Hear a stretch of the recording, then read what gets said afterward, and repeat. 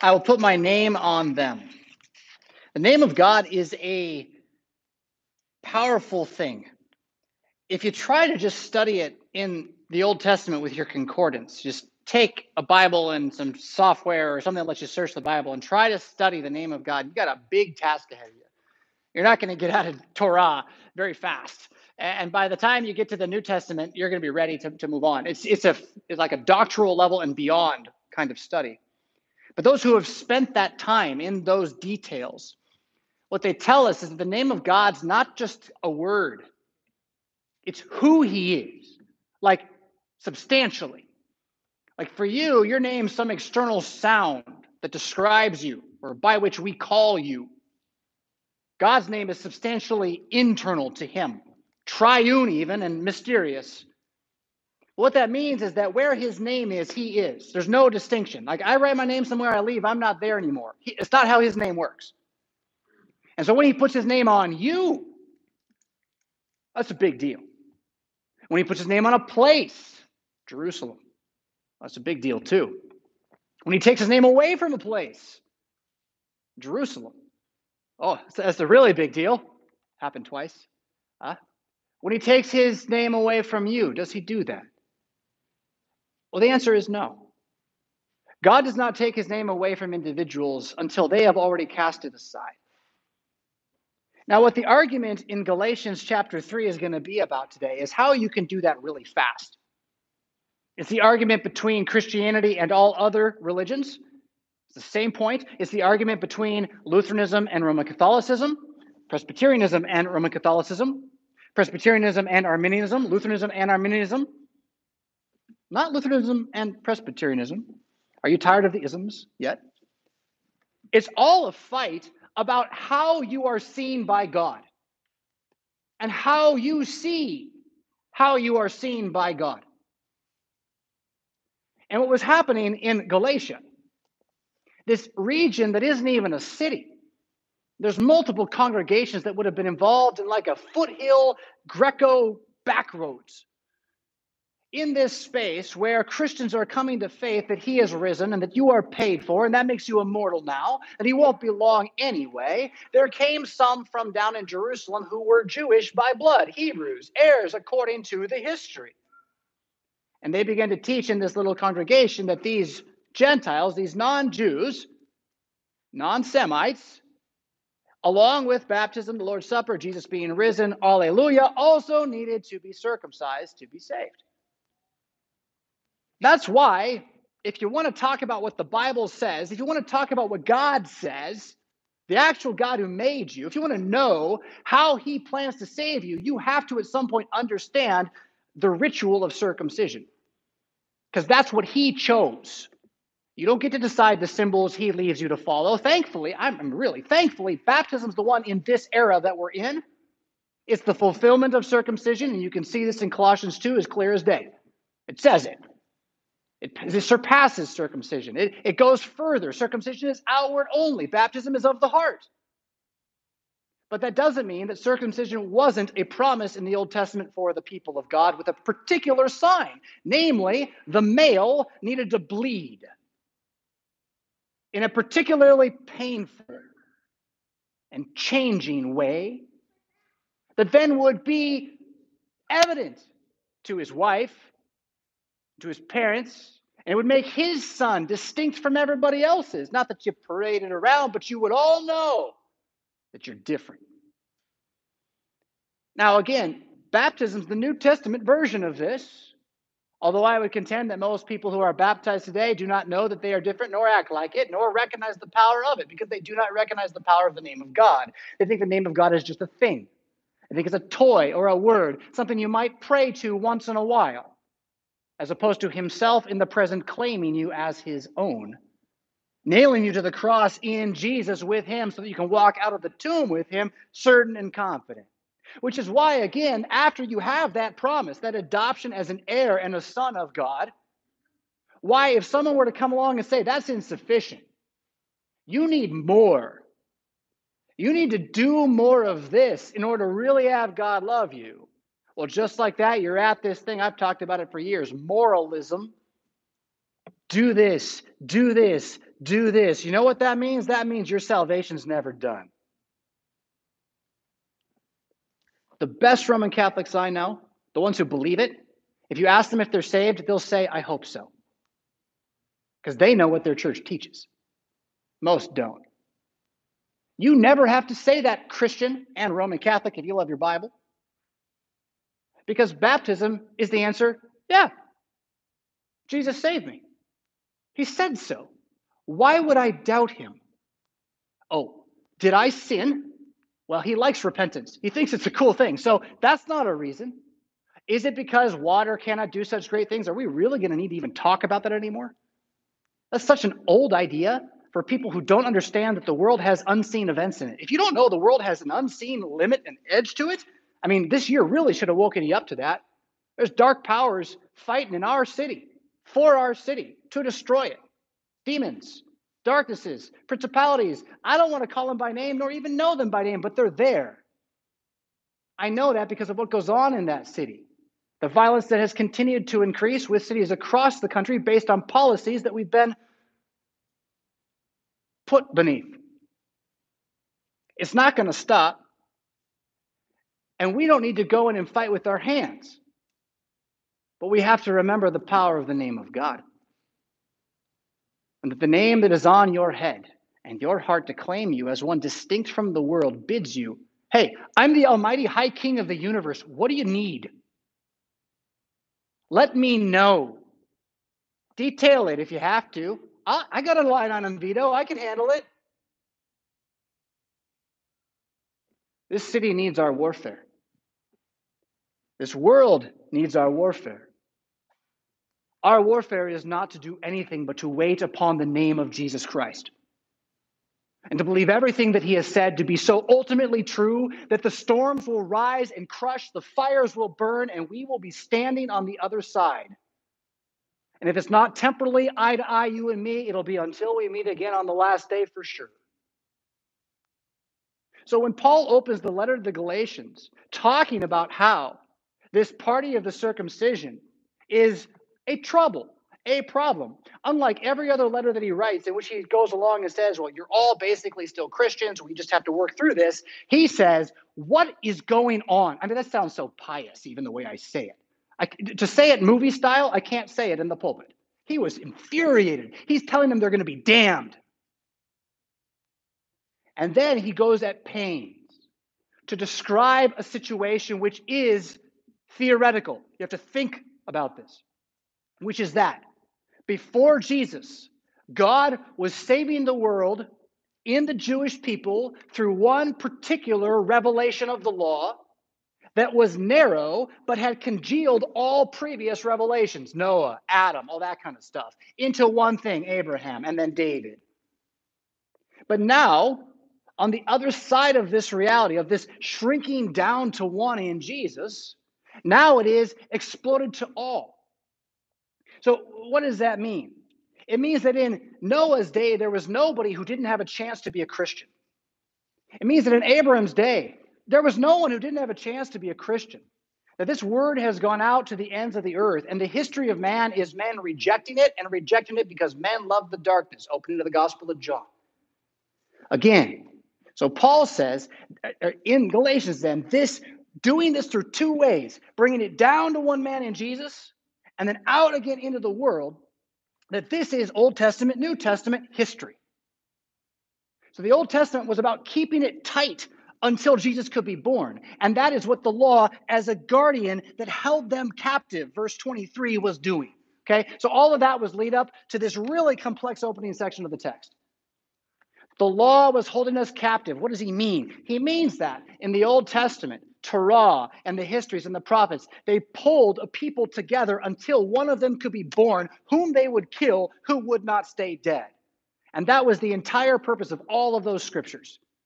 Now, they do more than that when you look back at them. They give you good morals, they're great stories, there's a bunch of other stuff. But in time, they held the people together by word and deed in various ways until Jesus was born under this law. Now, what happens also that gets confusing is he uses this word law in two ways, and he means both of them some of the time. And our Lutheran distinction of law and gospel can get muddled up in this.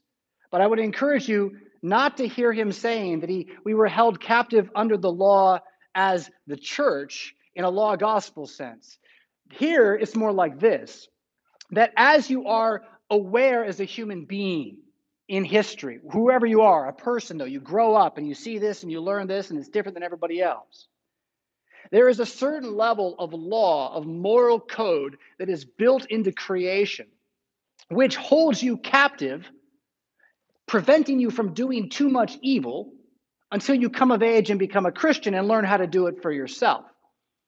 Now, different civilizations have different levels of this, and this is when God destroys a civilization. When the civilization can no longer restrain the evil people, but instead encourages them, God replaces them with a different civilization that can restrain the evil people. That is, he puts them back under the captivity of the law, martial law, you might say.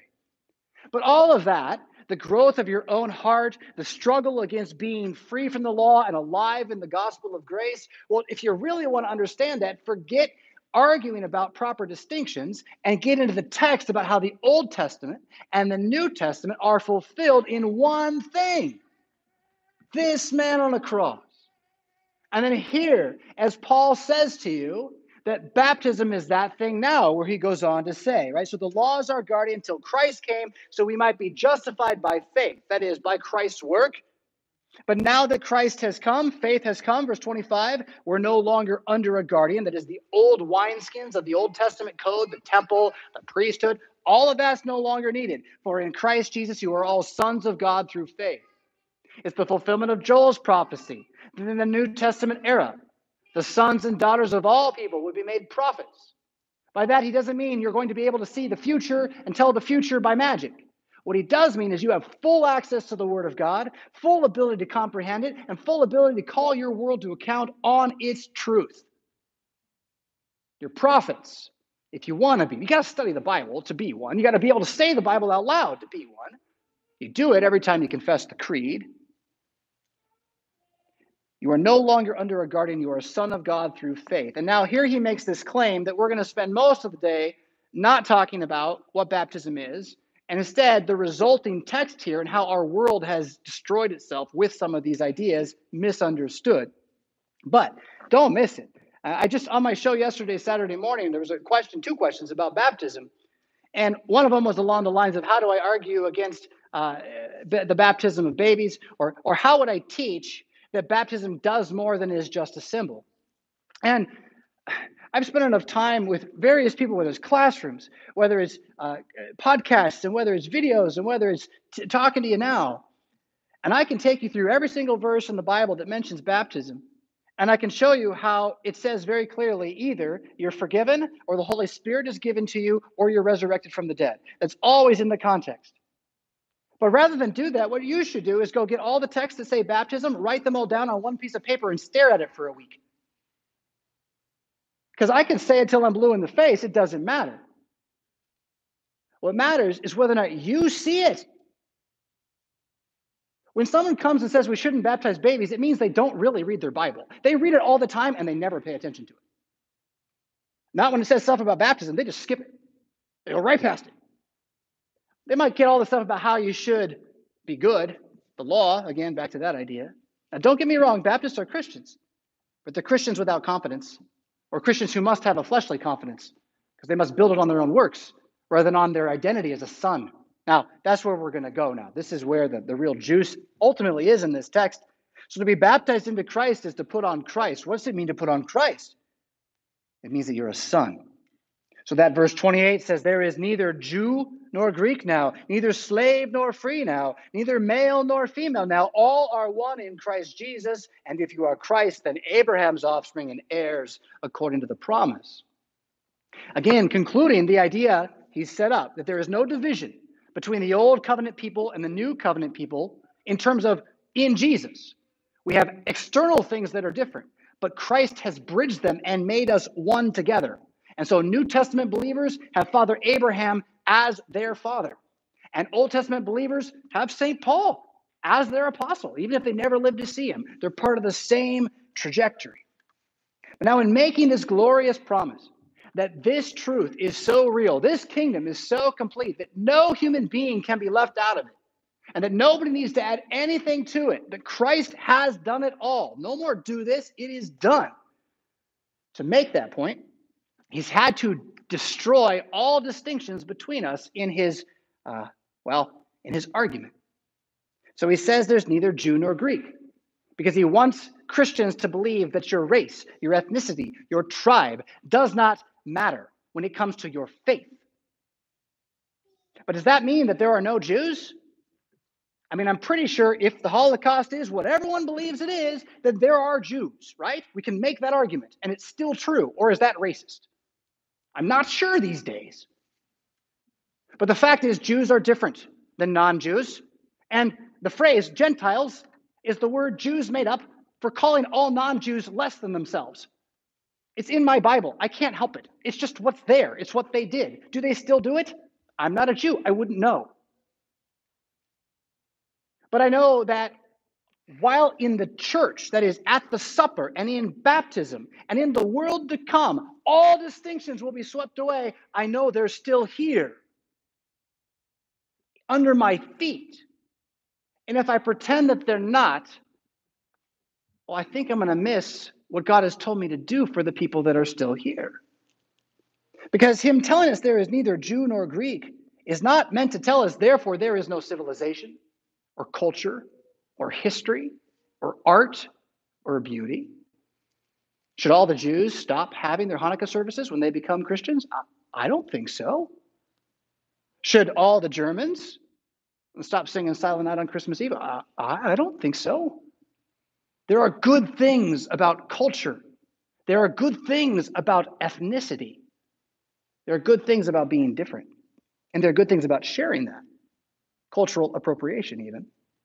It says there's neither slave nor free, and yet we have an entire book in the Bible devoted to talking to a runaway slave and his master about how the right thing to do, if they have to be legal, is for him to remain a slave. But how the right thing to do, if you really understand how things work, is to set him free. Because slavery clearly is not how man was meant to be, except for the fact, as we sang in the song this morning, we were all built to be slaves of God forever. That was our first making. That was the greatest thing ever. And now we're like, wow, that sounds bad. Which shows you how bad we are. But I'm not going to try to redeem the word slavery this morning particularly. Servitude and mastery are just as present today as ever. You know, you don't get to decide what you want to do when you go to someone else's authority, whether they pay you to be there or not. And so that hasn't disappeared. I remember hearing once a story about a lady who got pulled over by a cop, and then she waved at him and said, I'm a Christian, you can't pull me over, I have a different king, and she drove off and ended up in jail without a car.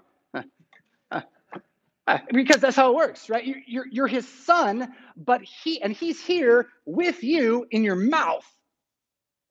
And he's managing all this stuff, but he hasn't given you the authority to overturn the orders here. So just because you ladies are going to achieve sonship and heirship in the world to come doesn't mean you're not ladies. And guys, just because your ladies are not going to be your wives, certainly not in the same way in the life of the world to come, it doesn't mean that you don't have to be the best husband you can be now. And that the difference between these things, as the Bible describes it, is real.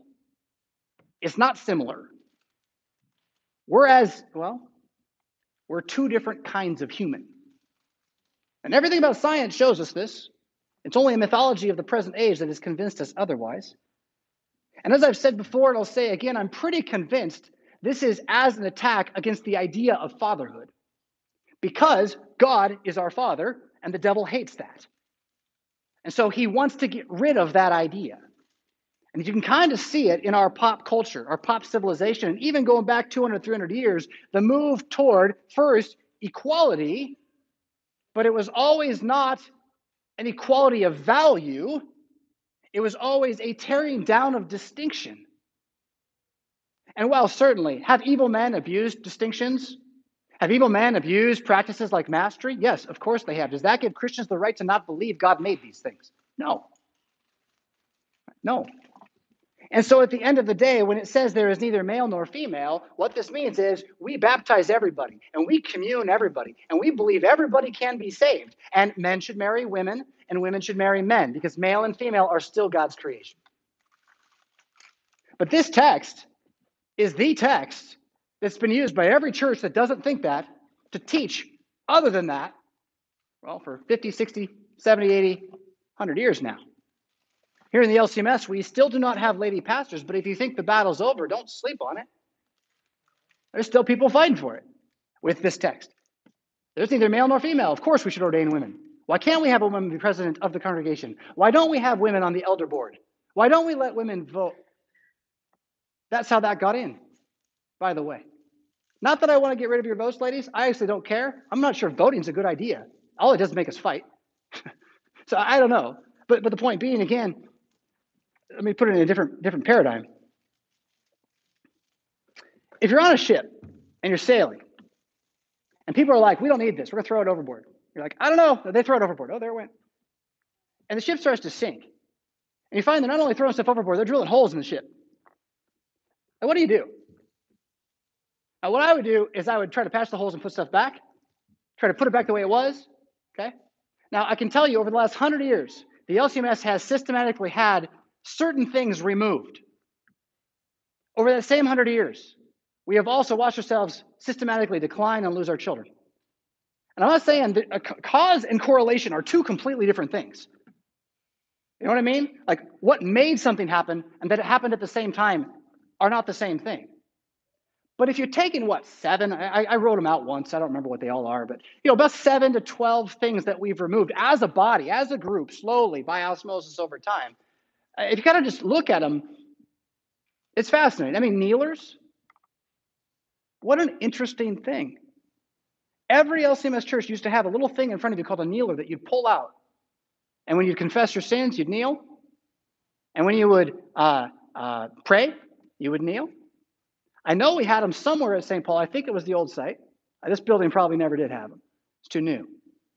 But I mean, really, just put this one through your, how did we get there? I know how we got there. We wanted to be comfortable, and we have people who can't kneel. And so we wanted them to be comfortable. And so we did truth by exception. Bad idea. And we took out these kneelers. But what did we do then? We all decided we would not kneel before God anymore. All together. It doesn't matter. He won't mind. Well, okay, fine. But where are we now? And that's just one of them.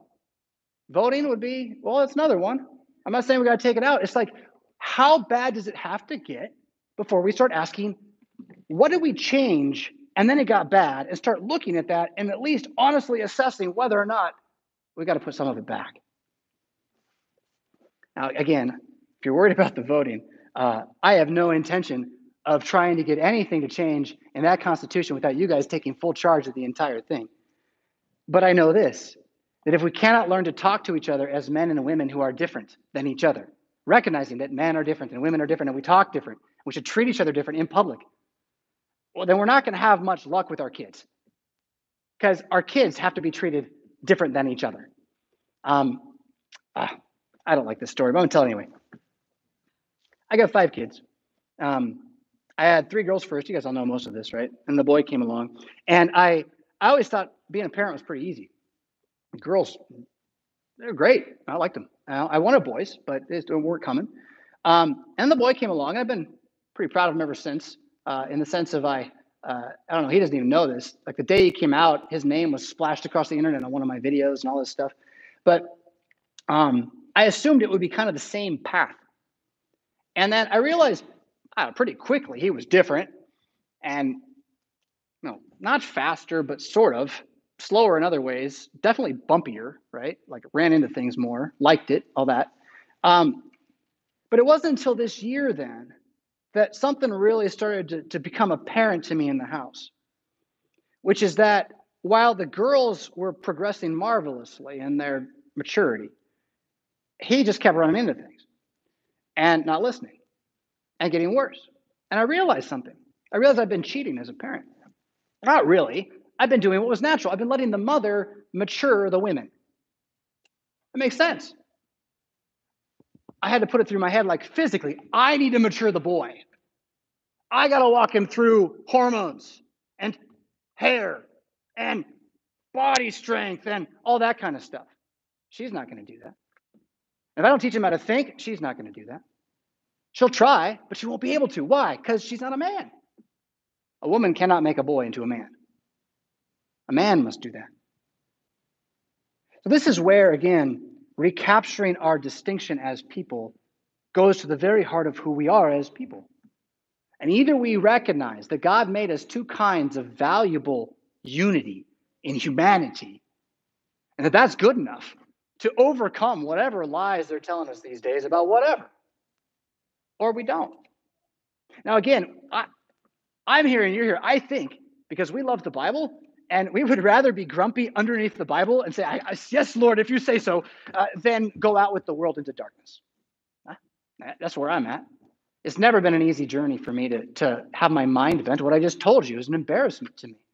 I should have spent many more years focused on my son. I only realized it now. I'm late. It makes me angry at myself. But here's the thing. Jesus knows that. Jesus knew that. Jesus even planned it all so I could talk to you about it today to help you where you are. And he's doing that all the time with all of this stuff.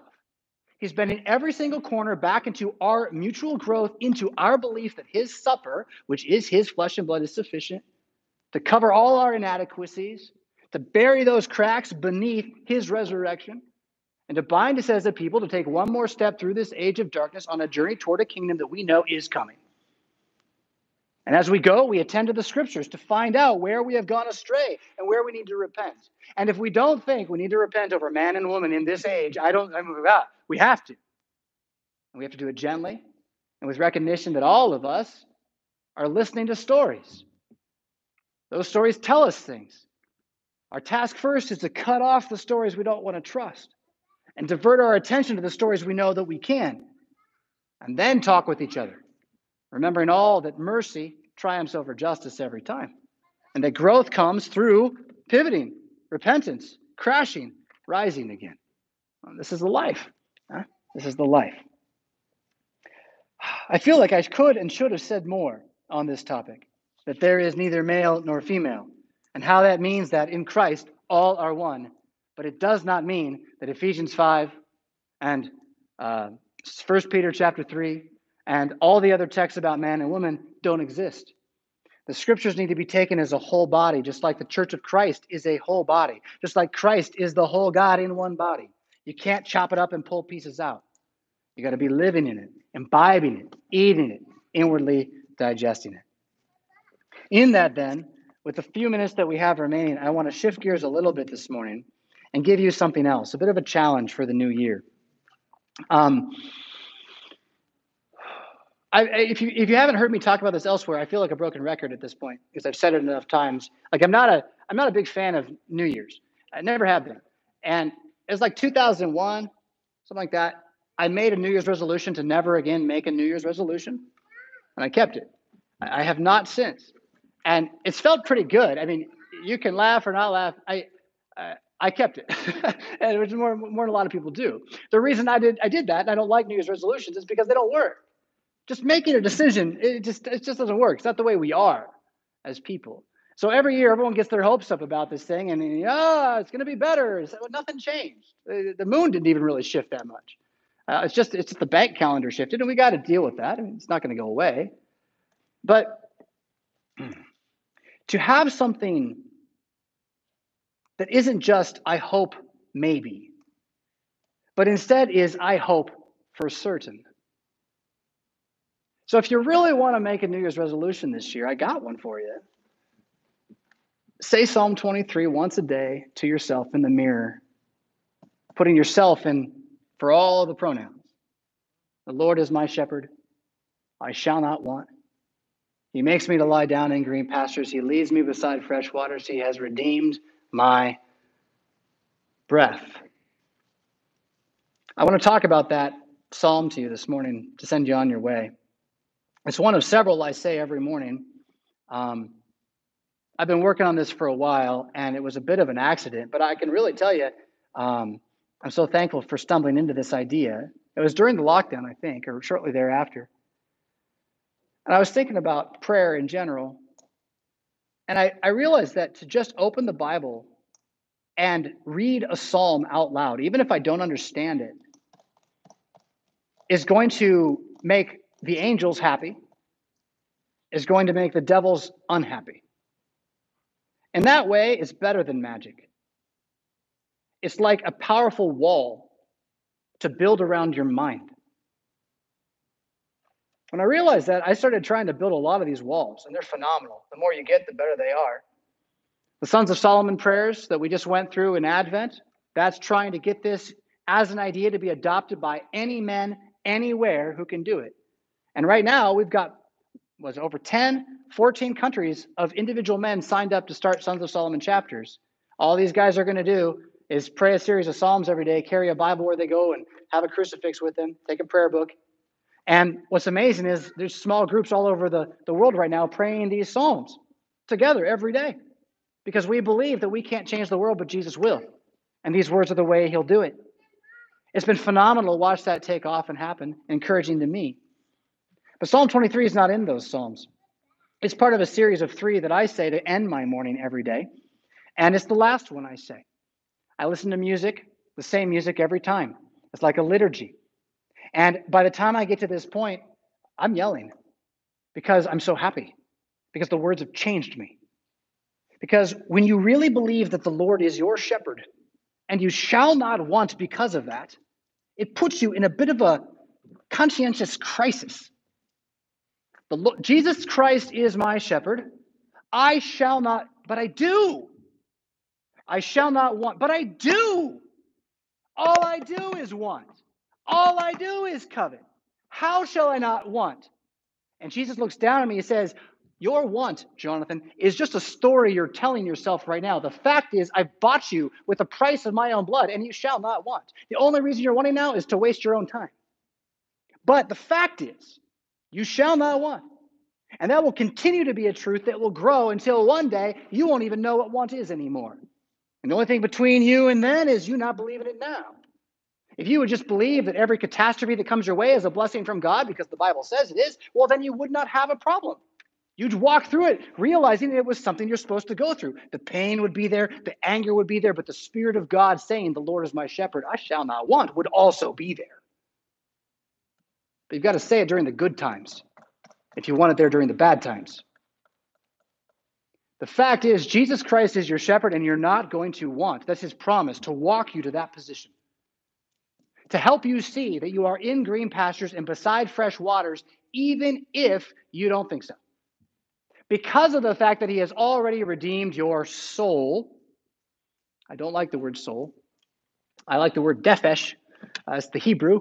Soul is a translation of the Greek psyche, which is way better than soul even. But soul, the problem with the word is there's no body involved in your soul, right? Like the soul is the opposite of your body. They're two different things. Nephesh, Hebrew word, it literally means breather. So that's what we are. It describes us body and soul, really. And I love it as a description of us because it takes our material and our spiritual and it presses them together in a very real way. Because you can take a deep breath and squeeze it to your head, and you can feel your mind and your feelings change with it. Taking deep breaths is very good for you. It shows you that you are not just a body, and you are not just a soul. You're a breather. You're a spirit within organic flesh. And God has redeemed your breather. So that, yea, though you walk through this valley of the shadow of death, you can see. You can see. You can see the grass is not as it should be, but you can also know it's good enough. You can see the water is not as it should be. You can also know it's good enough. You can see your walk is not as it should be. You can also know that your shepherd is the one whose voice you are following.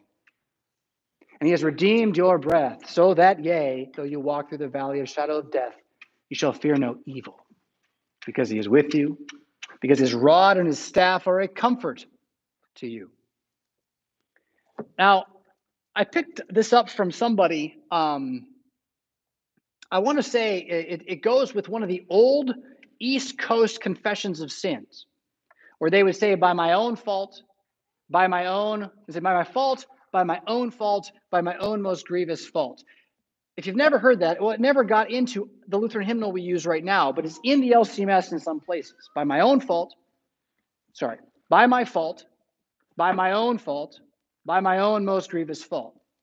And when people say that, in places where they say it, they beat their chest. By my fault, by my own fault, by my own most grievous fault, just as a means of remembering. Well, I don't do that, but I do that when I say his rod and his staff, they have become a comfort to me. Because I want to remember that even pain is Jesus' gift. I want to remember that even tragedy is Jesus' gift. And I want to remember it before it comes. So that when it does come, I am mentally prepared to believe on my Lord. I wish I'd brought this proverb with me this morning. It's sitting back at my prayer station at home.